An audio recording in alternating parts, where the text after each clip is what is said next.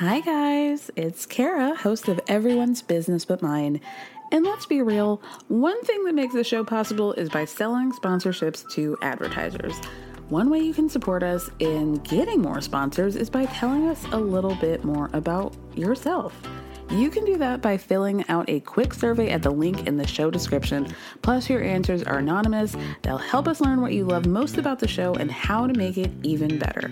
The questions will ask you about the things that help advertisers understand the audience. It'll only take a few minutes, and it's an easy way to help the show. So you can find the link in the show description. Thank you so much, and stay tuned for the rest of the show.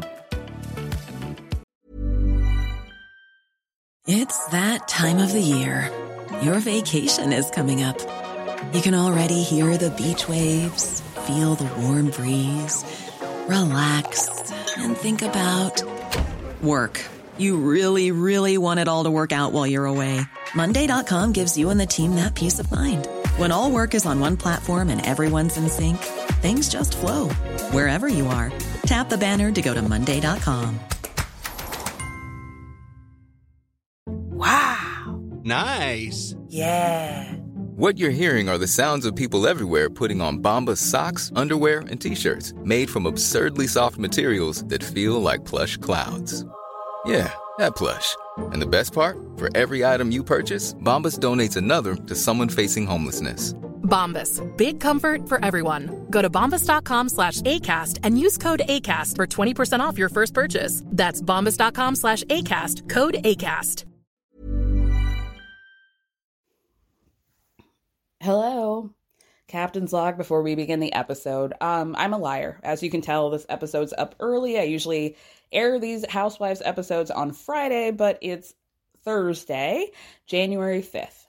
As we all know, as Housewives fans, there's, a new January 6th has emerged, as I've been saying recently, in the form of Jen Shah's sentencing, the theatrical release of Meghan, which I'm very excited about, and I don't care. And also the release of Drag Race, which is coming back on MTV, you guys. I'm so excited that it's not behind those Paramount Plus walls. I'm all in. I'm really, really excited. That's neither here nor there.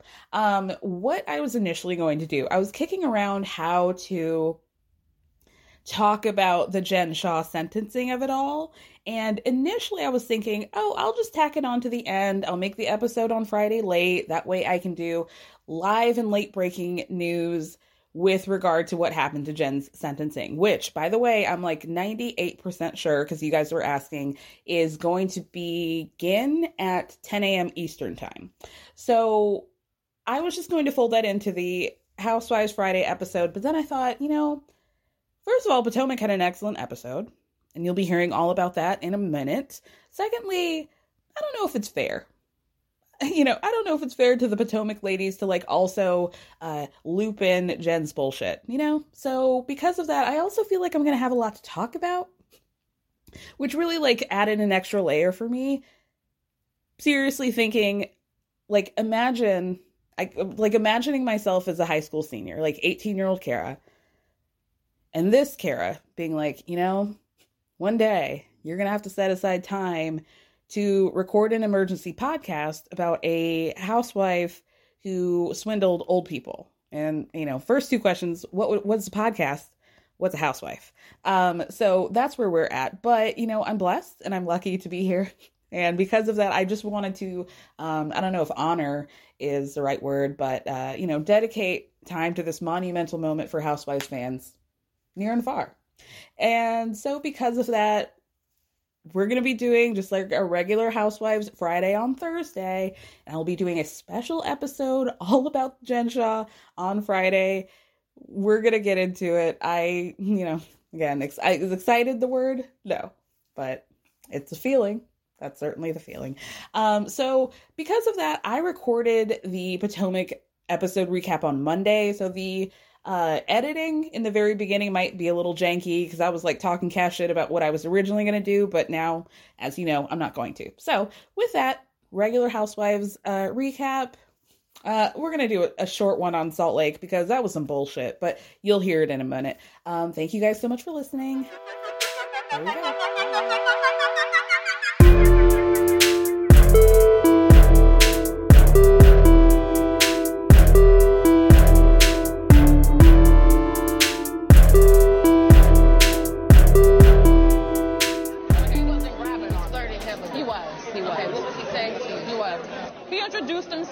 And I told him that my husband's also name is Christopher. He said, oh, you know, a lot of us Christopher, we're all similar. A lot of us all act alike. And I said, okay, so. So then his elbow was getting closer and closer. Oh. He didn't touch me. His eyes were I never said he did. This is the one. Yeah. It was a plan. I might be the one, but not the only one. I wasn't the only one he was giving googly eyes to at the bar that day. With all your friends. He was. Girl. Candace, I know that you have like some weird feeling about my friend. No. We're going. Why are you trying to dismiss my friend like that? Is this what you did to Jacqueline? Can you just clear the air? She's not have bad intentions with you. Why is Ashley insisting that I talk to Sesame Street? Because Ashley is a messy hoe. Why on God's green earth would you bring this random Sesame Street character up to the place where I'm gonna be? Go count some letters and some numbers. Go do your ABC. Go read a book to a child. The episode of Potomac, which actually was incredible. So funny. So, oh God. This is going to be a difficult one for me because, because of Deborah. And we'll get into that in a moment. So the episode begins with Karen and Ray. They're shuffling into the DC Improv. Karen says in a confessional that she's actually the first non-comedian to perform at that location. I wonder also if she was the first any sort of performer to sell 3-wick candle, but more on that later. Karen says in a confessional that she has, since the Reasonably Shady show, crossed all her T's, dotted her I's. She's going to be selling every ticket, unlike some green-eyed bandits, and she's not going to be asking people to come on stage and do aerobics. So we're already starting off on a good foot here. Matt is also there, her assistant, in a very odd outfit, but okay. So he's like going through the run of the show, telling Karen and Ray what the situation is. Now, a producer asked Karen in a confessional, is this your show or is this something that Matt is doing and inserting you in? She's like, no, it is my show, but it's his vision. So Matt announces that none other than Jasmine Masters is going to be performing at the Grand Dame and Friends. So it's going to be, the show's going to be on June 1st, which is, the first day of Pride. And Karen's, because of that, I want to do a panel about love. Right? And so Ray is there. So Karen's going on and on about how, we want to talk about love, all forms of love, whether or not you are on the grinder or off the grinder, which I guess is how you refer to Grindr now. But then she asked Ray, do you know what Grindr is? And Ray's like, well, yeah, I think I know what it is. Is that considered underground or is it above ground? And they both go, it's above ground. So I think he means down low. Or maybe it's like, is it an underground thing? Like a DL thing. Ray is so old. But Ray then says, well, I think it was rumored that Michael was on the grinder at some point. And Karen goes, yes. And that rumor was spread by your wife, Ray. So then Ray wants to know, okay, so is this going to turn into a grinder party? What's the vibe here? And Karen goes, it may be. If it is, I don't mind, and I'm prepared, which is what I say about every night that I go out. So then we have Jacqueline go over to Mia's house. Ugh, whack. At least she, got her church curls under control. She's looking a little bit less like my mom bumped the edges early this morning and more like a grown-ass adult. But as soon as she enters the door, Mia, who's wearing a crop top, legging situation, asks Jacqueline, why are you dressed so sexy? Jacqueline's wearing high-waisted jeans. Totally blank. High-waisted jeans and a blouse. Okay.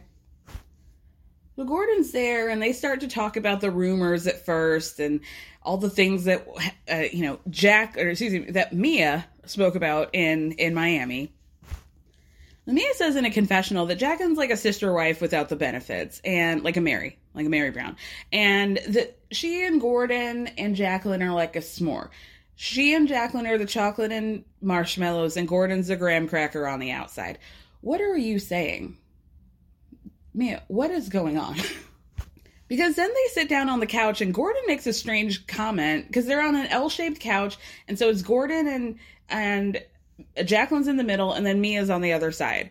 And he makes a strange comment about, like, don't you guys think it's weird that Jacqueline's sitting in the middle? But then they ask him, oh, well, do you want us to switch places? He's like, no, don't worry about it. But then he rolled his eyes. It was just a very strange situation. But I almost, like, even though I think Gordon is creepy, and again, the thought of him having sex, just like, oh, I really, like, have to black that out. But I also wondered if he really didn't know what has been going on and what has been said. And now he's like, should we try to correct this? But they're still doing this, like, ooh, wink and a nudge. Are we doing something or are we not? And I think he's just, like, confused. Like all of us are, frankly. So then they start to talk about, how Robin and Giselle both accosted them separately and then together at the Reasonably Shady show. And Jacqueline says, yeah, I mean, the whole thing just came out of left field for me. How, Jacqueline? Candace called you Mia's representative down in Miami. Giselle already asked you guys about whether or not you guys like showering together. Robin's asked, do you guys get it on? Or have you? And then, so, like, what is a surprise? Now, I don't think these questions are appropriate, but I don't think they're out of left field here. Giselle's been trying to do this to you. So Jacqueline makes this big to-do about, we like to take showers because it's just easy and we like the same water temperature and, hey, we both look good. It's a great view. We're comfortable together. Gordon says he doesn't see it as a big deal. I don't either. I mean, I think I wouldn't probably shower with my friend, but if we had to, it wouldn't be that weird. But also, like I said last week, even though it is completely inappropriate that Giselle and Robin keep asking them this, what they need to do is just be like, this is not appropriate. But instead, you guys are like, ooh, I don't know. Maybe not. We really love each other. It's a great view. Hot water, suds, soapy. And then, so, you guys keep courting this shit, and it's like both of y'all are whack for this. And then the wackety continues because they start to talk about the Porsche. So Mia said in Miami, oh, if my girl's not riding around and pulling up in a Porsche, I'm not winning either, which led Giselle to assume that Gordon had bought the car for Jacqueline, right? So we get a flashback to the Reasonably Shady show where they're asking her about the Porsche again. And Mia's response is, well, the Porsche is in Jacqueline's name, which does not mean that she owns it. I mean, it does, but you know what I mean. And then we get the truth on what's going on with the Porsche, which is that Jacqueline, like we said, has the car in her name, but because she was income qualified. However, Gordon was helping her out because at this time she was spending a lot of money trying to get out of her relationship.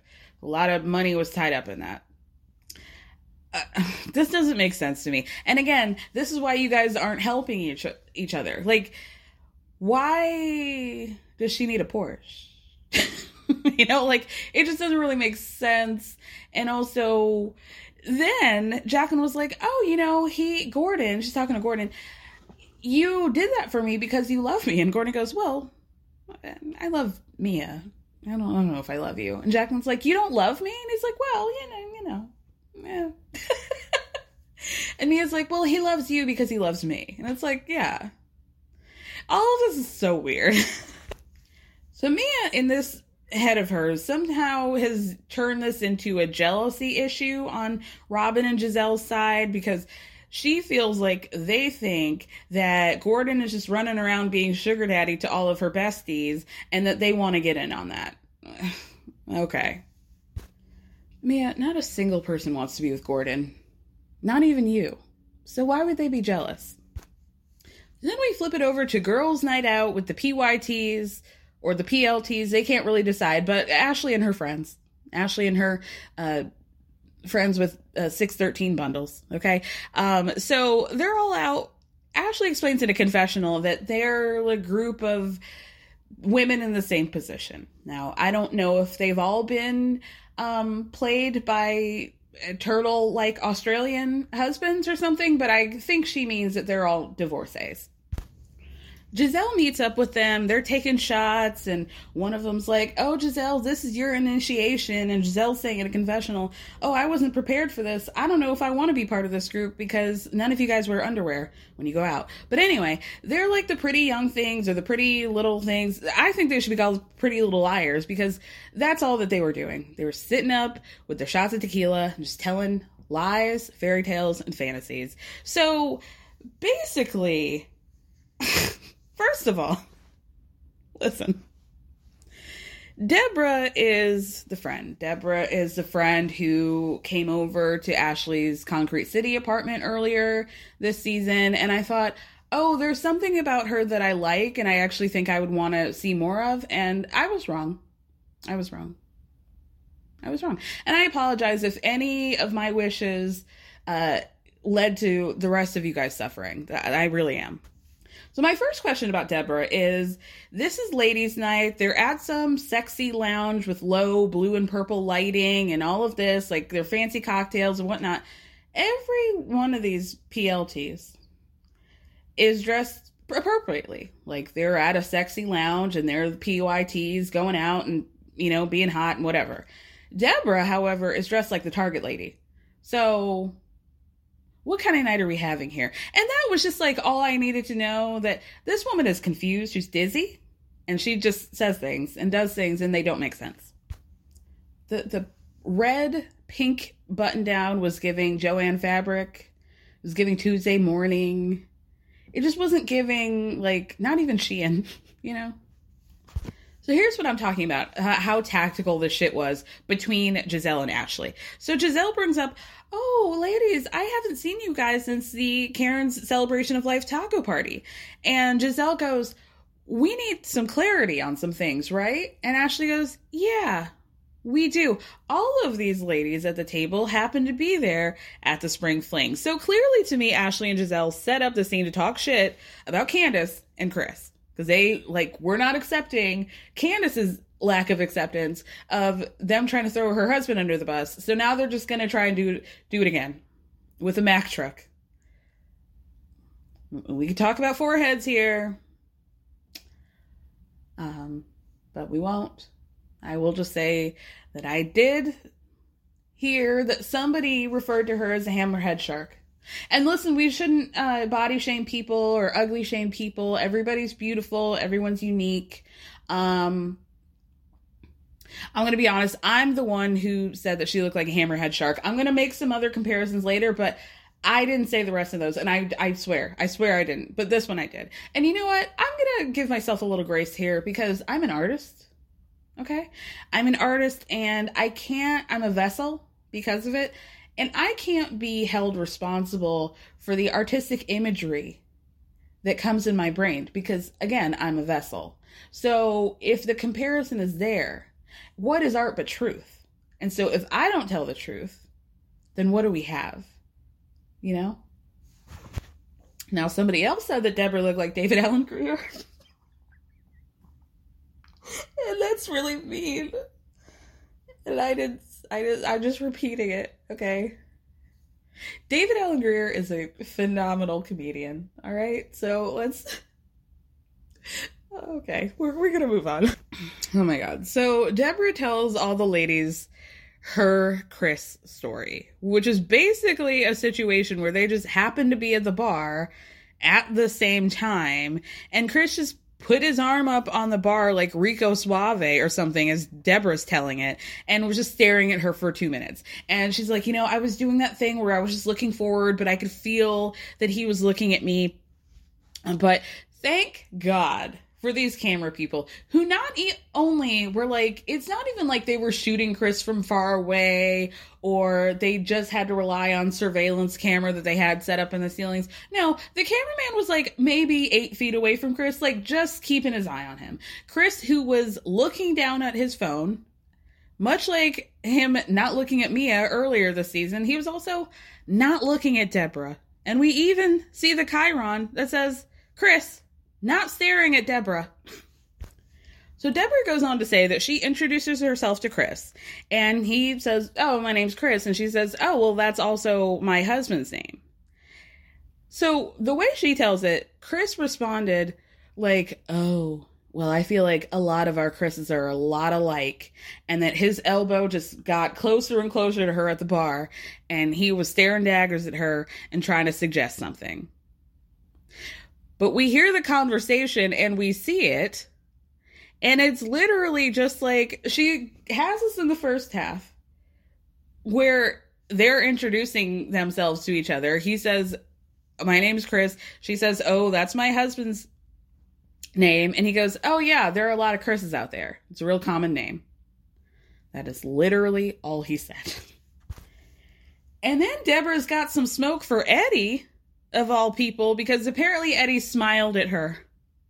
And she came up with a nickname for him, which is Happy Eddie. So, of course, the only footage that we see of Happy Eddie laughing is him laughing with Chris and the rest of the husbands, not at the bar, somewhere else.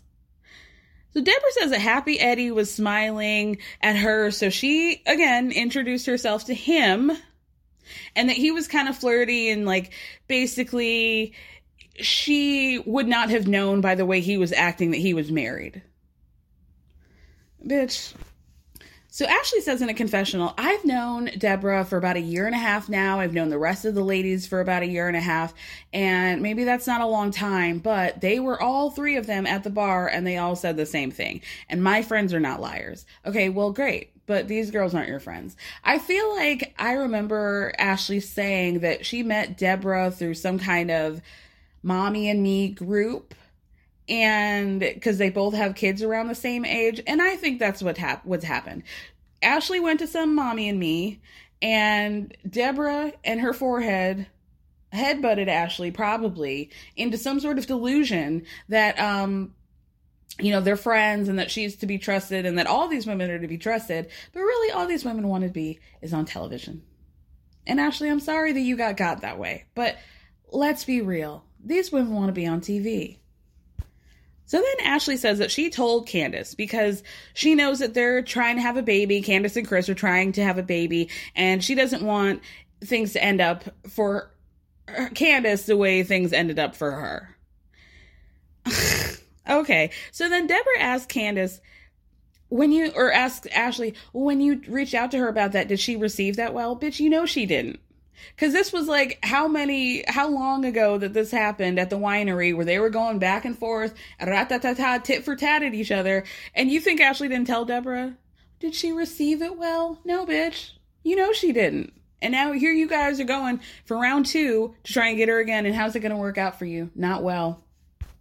So Giselle makes this big fuss like, oh no, Candace really didn't receive it well. No, she didn't. So then Deborah's like asking Giselle, well, do you think that I should talk to Wendy about Eddie, Happy Eddie? Because he wasn't really as bad. He was a little bit more subdued than Chris was. Yeah, tell her so you can laugh right in your face. Nobody's going to take you seriously, girl. So Ashley says in a confessional, if I were in Candace's position, and I have been, I would want to know, because I don't think that ignorance is bliss or whatever. Now, girl, Ashley, yes, you did. Yes, you did. They've been calling out Michael since season 1. He's been cheating on you. They've had receipts. They've had the Grindr messages, screenshots, text messages.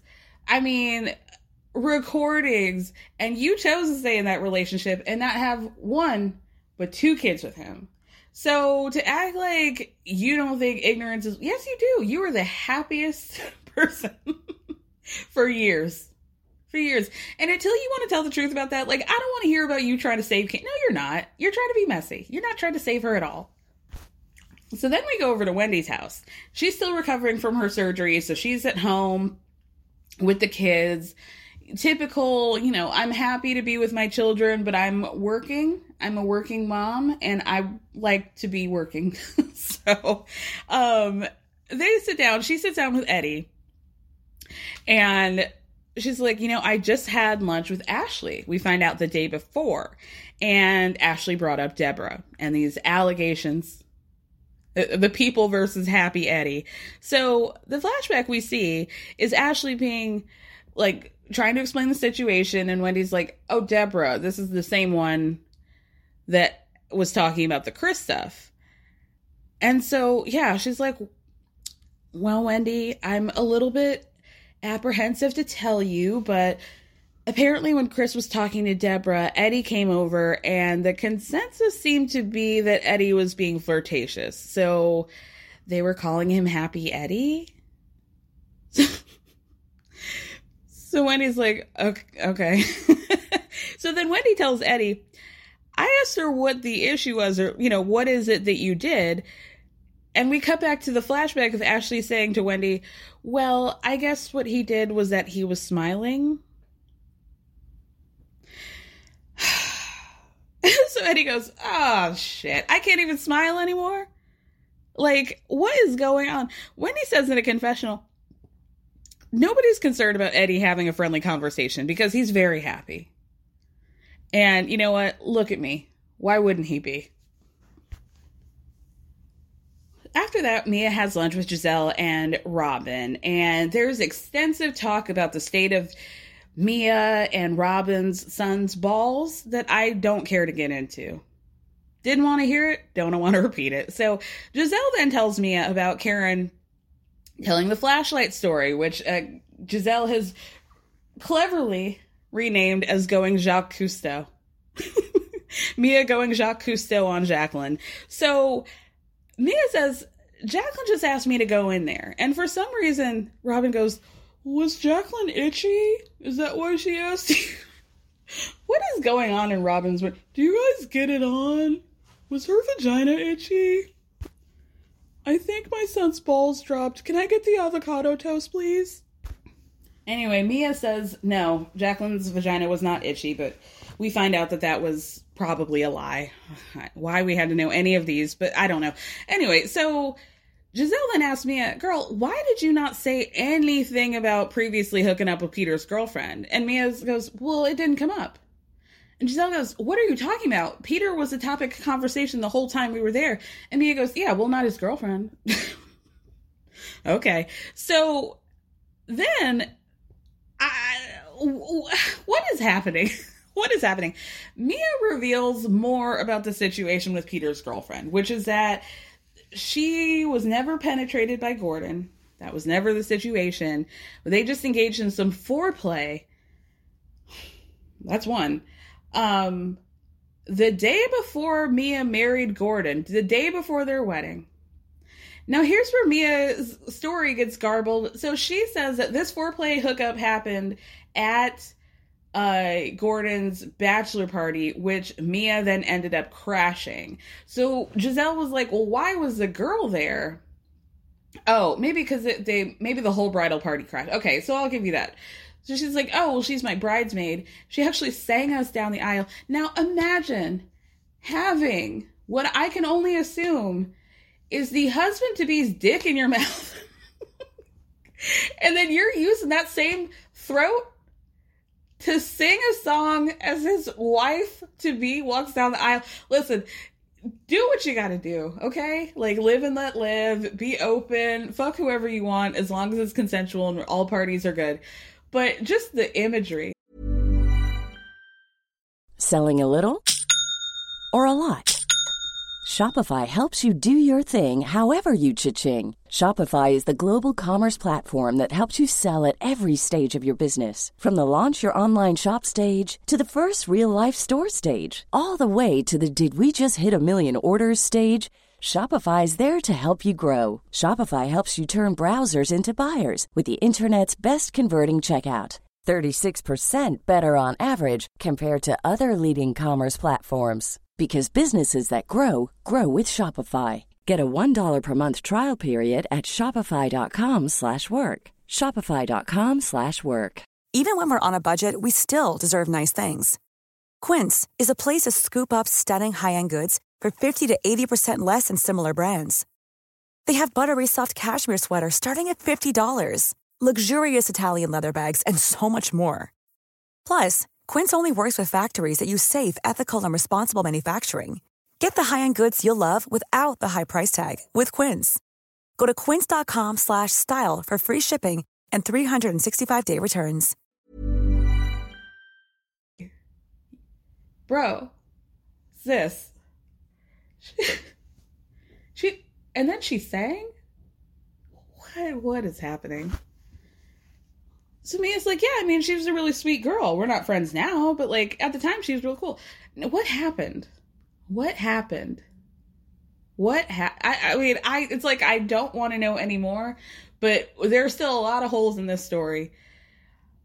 Oh my God. So anyway, so Mia's now pissed at Karen, of all people. Not mad at Giselle for repeatedly asking these questions. Not mad at Robin for doing the same. Not mad at all of these events in which they've asked Mia multiple times about the things that she has herself said to people. Now Mia chooses to be mad at Karen because she feels like Karen shouldn't be spreading information that she told her, but she didn't tell you that in confidence. You said that on a vacation. Anybody could have heard it, which is probably why Karen didn't really feel any way about repeating it, because you said this like in a car. Did she not? So Mia is like, well, I could be saying the real reason why Charisse doesn't, why Karen doesn't like Charisse, but I'm not saying that. Okay, well, you will. So now it's time for Grand Dame and Friends. And Karen says in a confessional, my live show is a thank you to all my supporters, and all due respect to Beyonce, but she's not the only one with a hive, because I have the La Dames. We see a flashback of her explaining the La Dame hive to Giselle and Robin. And Robin goes, that's what they're called? And Karen goes, yes, Robin. Do you have a problem with that? Do you have your Robins? I don't think so. Giselle is the first to arrive to the show. At one point, some man says, hey, Karen, to Giselle. She's like, I'm Giselle, I'm not Karen. So thank you very much. She says in a confessional, if this isn't proof that I support Karen, I don't know what is, because I don't know what this show is. I don't know why I'm here. She explained the whole thing to me. Still confused. Ashley shows up with Deborah, and in a confessional, Giselle says, honestly, I'm not really mad at Ashley for bringing her, because Candace doesn't listen to anything. So, honestly, I think this is going to be good.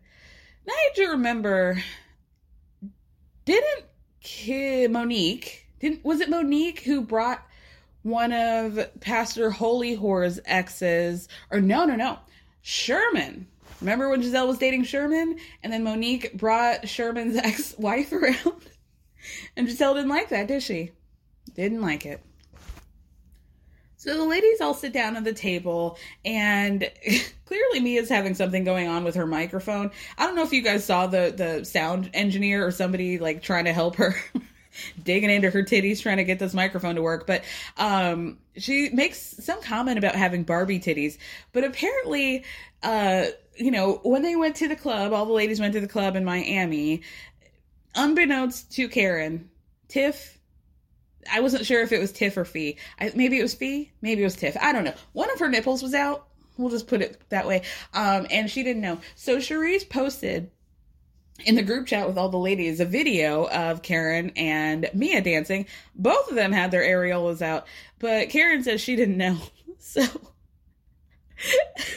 she says, Karen responds in the group chat, love this. Me and Janet Jackson. Hope your areolas look this good at 59.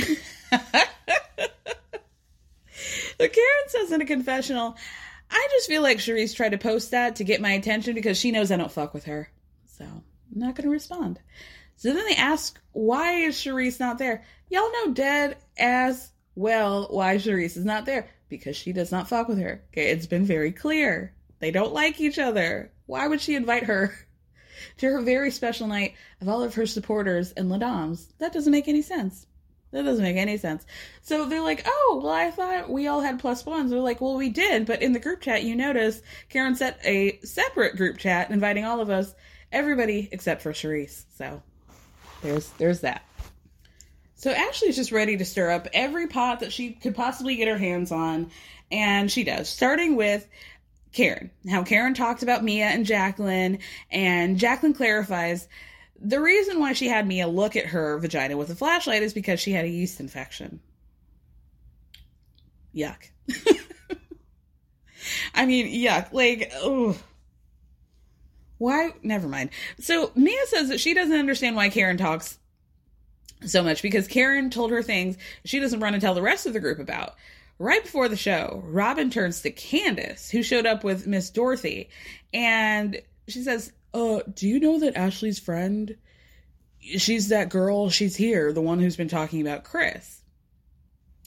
So Candace looks over and goes, that's the friend? That's the one that Chris was allegedly touching on, quote unquote. And then she looks back at Robin and she goes, okay, like, Robin just goes back and goes, say less. I know what you're saying. I get it.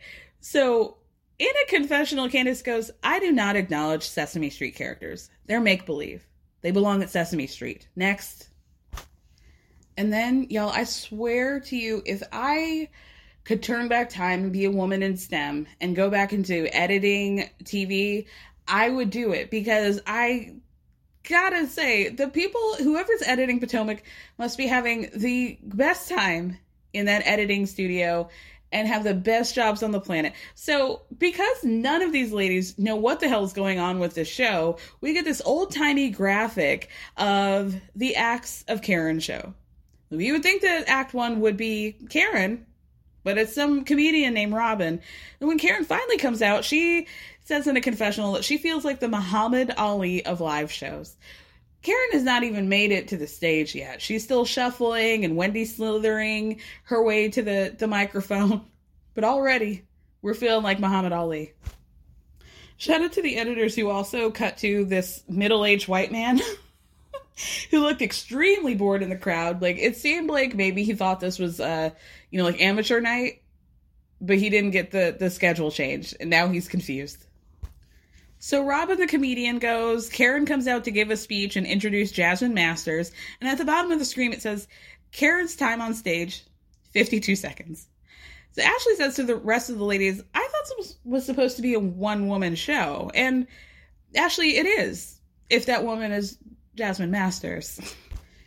So for Act 3, Jasmine does a musical lip sync thing, but we can't hear what it is because the old-timey music's playing, and they're like, well, we can't afford the clearance, so you just get this footage in black and white. So now we're logging in 4 minutes and 23 seconds of Karen's stage time, and Act 4 is a sizzle topics question with that comedian and Jasmine. Now, that comedian, her name is Robin Montague, but I think I'm probably doing her a favor because the joke we saw her tell was just a real funny story about how I don't like trainers because they push me too hard.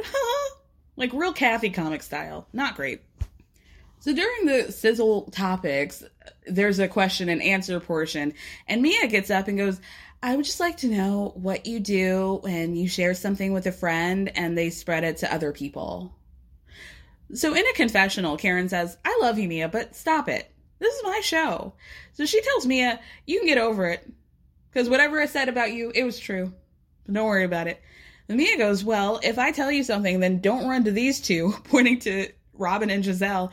And Giselle goes, yeah, because I'll tell it. I will say that. So Mia says in a confessional, I don't understand why people get upset when they get called out because you did it.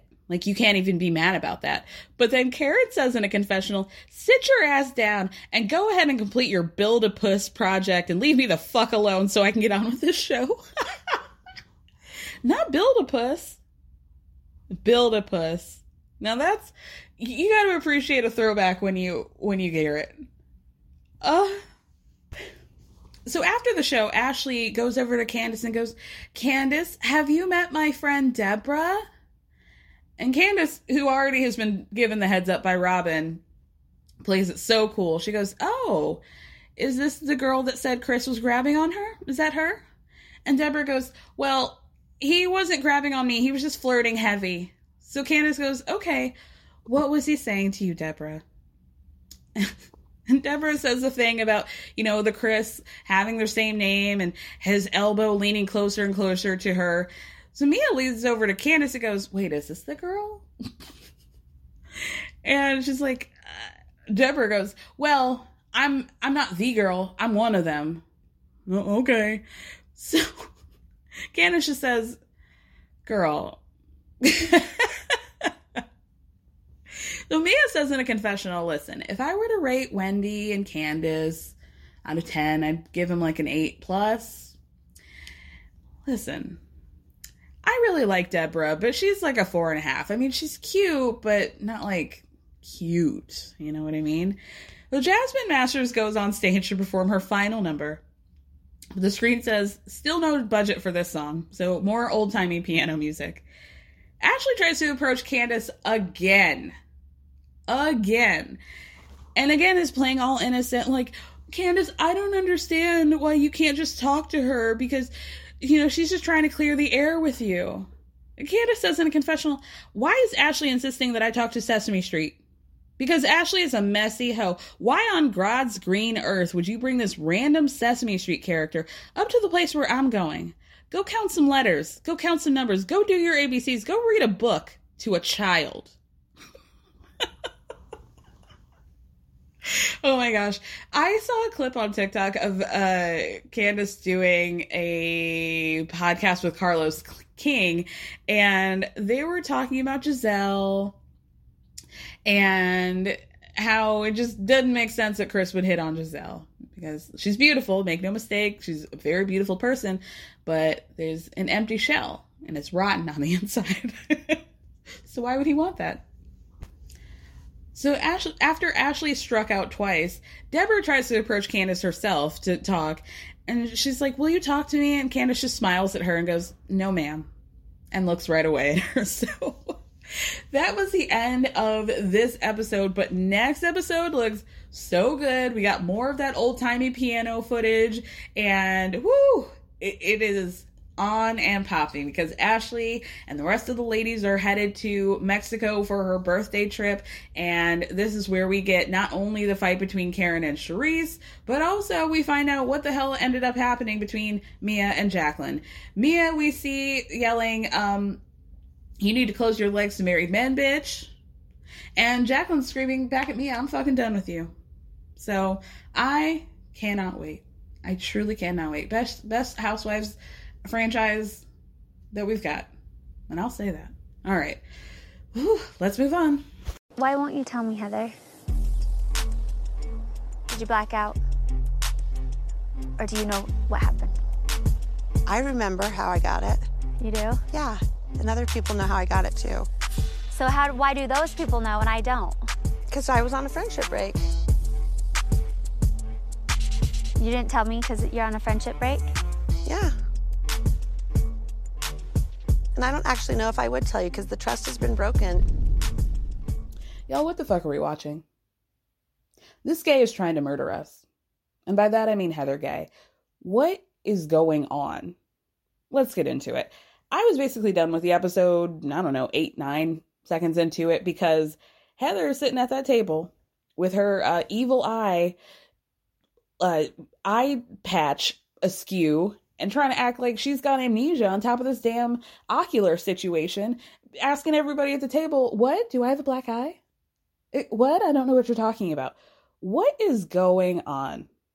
Then she turns to Jen and says, Jen, you said that I look fine. And Jen's like, I did not. I did not say that. Whitney's doing what I'm doing and what I think all of the world is doing in a confessional, which is trying to figure out what's going on here. Laser focused on Heather, laser focused on this interaction between Heather and Jen, trying to read between the lines here because it seems like Heather's really reliant on Jen to keep her story straight or whatever, and it's giving that Jen did this. It's giving that she doesn't want homegirl to have another story that might further the clankety clank of it all, and she's like trying to keep it cute, but she's also trying to feed breadcrumbs to people and be cutesy about this and what is happening? Like, this shit is not cute to me. I don't understand what Heather's doing. I loved her so much. This is such flop loser behavior. I just can't abide by it. Not anymore. So then Dana tries to change the subject and take this opportunity to say, hey girl, we had a great time in the go-kart earlier. And I just want to let you know right now that I know somebody who I trust, and they know somebody who used to work for you, and they did some dirty deeds. They felt very uncomfortable with the business that you were running, Miss Mama, and they pled guilty to some charges, and they don't trust you. And this person has said that I should now watch my back because of you. I'm kind of with Jen on this one. Who said that? Who is it? And if you're not going to say who it is, and you're not going to tell the whole story, and you're not going to talk about this now informant, allegedly, shut the fuck up. I still have to go to trial, miss. So what are you doing right now? Like, what's good here? Now, Jen did lose me when we found out that 2 hours earlier, she had packed a box of Clairol to dye Dana's hair in the name of a girls' trip. So, she lost me there, but I'm kind of with her. Like, I'm in the fight of my life, ma'am. So keep it cute. My issue with Dana, which is like maybe not fair to her, is that she keeps trying to make sense out of nonsense. And it's just like, the boat's not being driven. Nobody's at the wheel. And we're just like floating off into sea. And you're trying to be like, oh, everybody put your life jacket on and like, let's be serious here. And that's not what we're doing here. Sorry, this is not the real world. Dana keeps demanding of the other women to, explain why they keep accepting Jen's behavior. And Whitney's like, because we know what she's like. We know that she blows up. And this is like bullshit. They really should hold her accountable, make no mistake. But they're like, girl, we already know that she's volatile over nothing. You think I'm going to talk to her and try to be transparent with her about her upcoming girl? Like, no. So Jen gets up from the table. Heather and Meredith follow after her. And, they're like talking strategy, trying to talk Jen down off the ledge. But Heather does something real weird, which is that they're like in the bathroom. It's Meredith, Heather, and Jen. And they're looking at each other, looking in the mirror, primping themselves. And she says to Jen, calm down, go back in there, and we'll just distract them by asking them what happened to Heather's eye. And then they're not going to be able to say anything. And, we'll just be able to work it out, like distract them. And Meredith is in a confessional like, what? Huh? Like, why is Heather saying, oh, we're just going to go over there and put the fear of God into them, but then we're still not going to tell them what happened? Like, she is like a true cat eating the canary. It's weird. It's real weird. Not as weird as Whitney rather, being like, if Jen is found guilty, then it's going to be an awkward conversation, but I am willing to sit across from her and have a conjugal visit. And all of them at once. Girl, that's not what that is. It's like more of a hookup sex thing. You don't have to have sex. It's just a visit, not conjugal. That was basically the end of anything relevant in San Diego. Finally, 3 days have felt like 3 months in San Diego. We are back in Salt Lake City. And later, Heather goes to Angie H's house. Angie tries to really get down to who hit Heather. But she does it in a way that initially I found kind of heavy-handed, but then I was like, actually, this is pretty good. Because Angie was approaching it in like a true, girl, I'm coming to you as a woman. Are you being abused? Don't, protect the person who did this to you. I am here for you anytime you need me. Mom deserves better than a drugstore card. This Mother's Day, surprise her with a truly special personalized card from Moonpig. Add your favorite photos, a heartfelt message, and we'll even mail it for you the same day, all for just $5. From mom to grandma, we have something to celebrate every mom in your life. Every mom deserves a Moonpig card. Get 50% off your first card at Moonpig.com. Moonpig.com.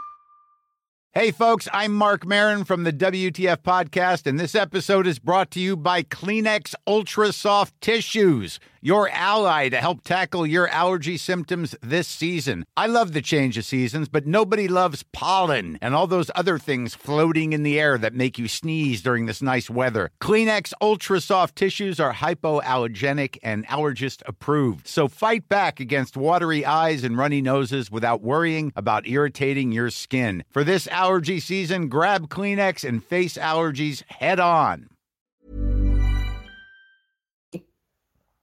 Because I know that this is bullshit, I'm like kind of rolling my eyes. But on the other hand, I'm like, yeah, Heather, actually, somebody really needs to put into perspective for you, like, what it is that you're doing isn't that funny. And that there are, you know, allegations of abuse that actually need to be taken seriously. And you're making like a cat and mouse game out of it. And it's actually not cute.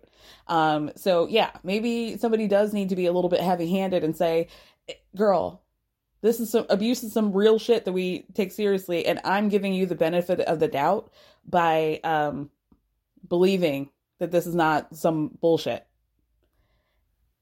And other people might do that too. So is this really like the lane that you want to go down? Whitney does kind of wrap up her healing journey by having a conversation with her brother about, you know, how to deal with the past. And he gives her some very great advice, which is you need to really think about moving forward, because that's the only thing that you can control, the only, like, you know, thing that you can look forward to. So why don't you, you know, find your truth, do some Reiki or something, and find people in your life that pour into you as much as you pour into them, which we all know all roads lead back to Heather with Whitney. So we'll see, right? Jen does a video chat with her therapist, Ernest, who, I don't know if we should be paying this man. Maybe, no shade, probably the most incompetent therapist I've seen on television. Maybe I'm wrong.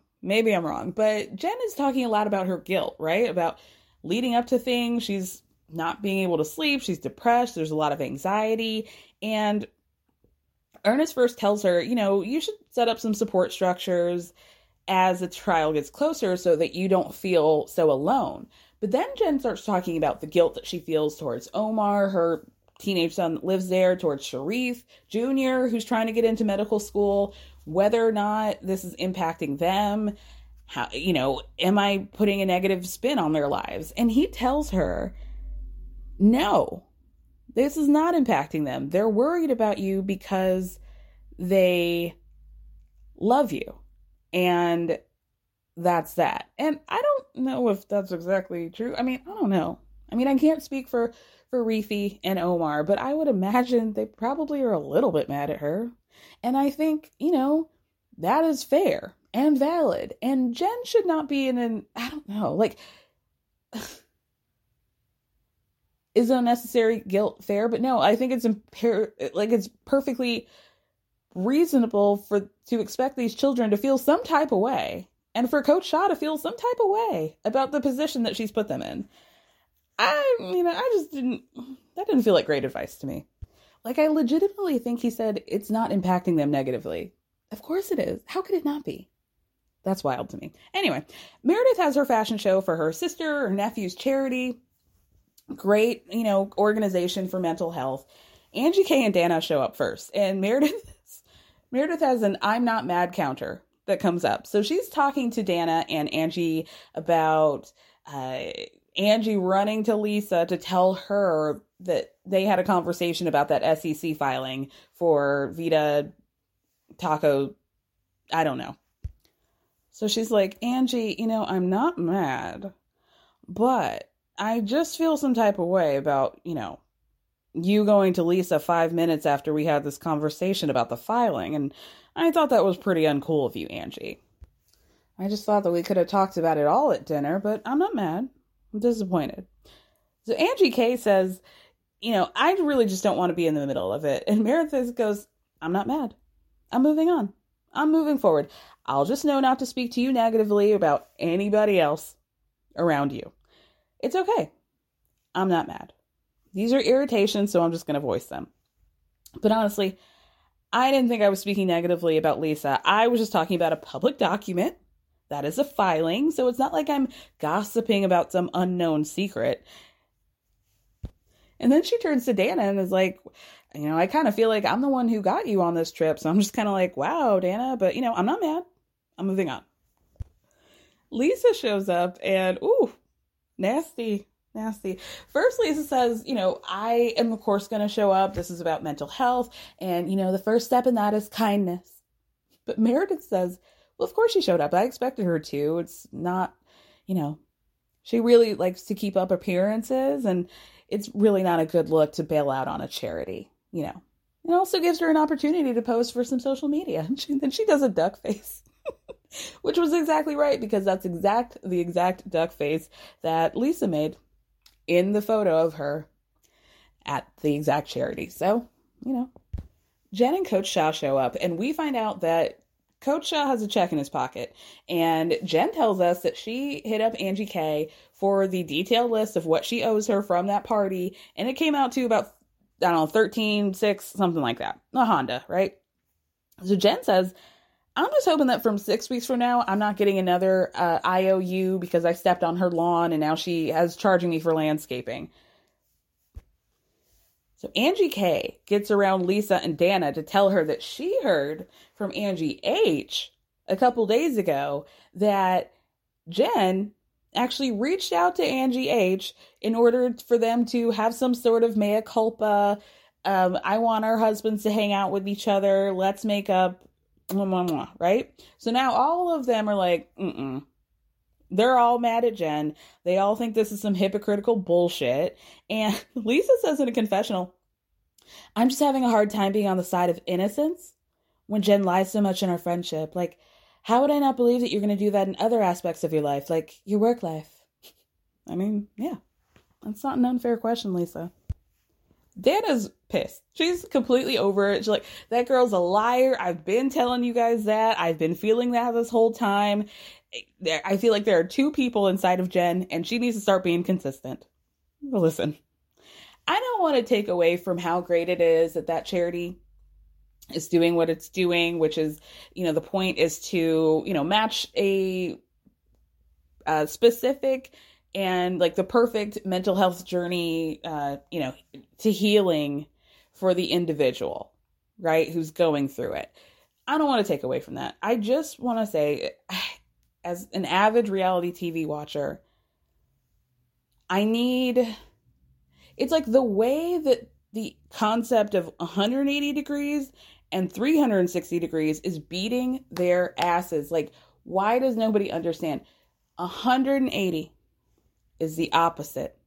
And 360 is coming back to the original place. So, Meredith, your nephew did a 180 and he's much better now, not a 360. I just don't know why that's so difficult. But, I'm happy for the 180. Thrilled. Coach ends up giving the check to Angie and her husband. And as usual, he's just being very honorable and saying, I just wanted to make things right because I wasn't under the impression that we owed you anything, but now that we do, here's your check. Cash it, please. I did notice that the check that they showed was like $12,000, which was less than the 13,600, but maybe they worked out a deal after that. So also, Angie H. Angie H is a real so-and-so. She says in a confessional, I'm going to run to the bank and deposit that check before the feds freeze her bank account. Wow. The episode ends with Heather going over to Whitney's house to reconcile, but of course things get weird immediately. Whitney tells Heather, going on a friendship break with you wasn't meant to hurt your feelings or anything, and it wasn't meant to be a dig, but, I do just feel like I've been chasing you, Heather. And Heather's like, I don't think you've been chasing me at all. You don't know anything about my life. You don't even know how I got this black eye, do you? So Whitney says, okay, well, what is going on with that? Because you've said we're assaulted. You said that nobody should open the door when somebody knocks at 4 a.m. You've said you don't remember. You say you don't want to talk about it. Heather, why are you laughing? Heather's literally sitting there covering her mouth, trying to keep from giggling on camera. Why is she laughing? This is weird. So Heather goes, well, it's just funny, and it's also true, and it's part of the whole mystery of the eye. Bitch, what are you talking about? So Whitney says what we've all been thinking, which is that it's insane to watch Heather go through this journey of her eye. It's very weird. So Whitney point blank asks Heather, did somebody do that to you? And Heather's like, well, I just don't really think that's important right now. The only thing Heather can say is that Jen's boobs did it and that her boobs are forces of nature. But Whitney's like, okay, did you black out? Did you honestly not know what happened? I know you're going through a lot. You're a single mother, beauty lab, whatever, stress. You're writing the book and, you've been drinking, what's going on here? Heather says that she does remember how she got it and other people know how she got it too. So when Whitney says, why do other people know and I don't know? Heather says, well, we were on a friendship break. And actually, I don't know if I would tell you because the trust between us has been broken. Heather says in a confessional that she feels like Whitney's trying to befriend other people, Lisa, and because of it, she's sacrificing her friendship to do it. But she also feels like Whitney just thinks like, oh, I'm just going to take it and come back running to you. And she's not going to do that. And, that's it. She's like, I think Whitney's taking me for granted because she just assumed that we would just get back to like it is. So I think we need to just love each other and give each other space, which is exactly how I feel about the franchise of Salt Lake City as a whole. Amen. Thank God. Hallelujah. That next week is the finale. And with that, I'll be back tomorrow with a Jen Shah update. Thank you guys so much for listening. Thank me for speaking. Love you.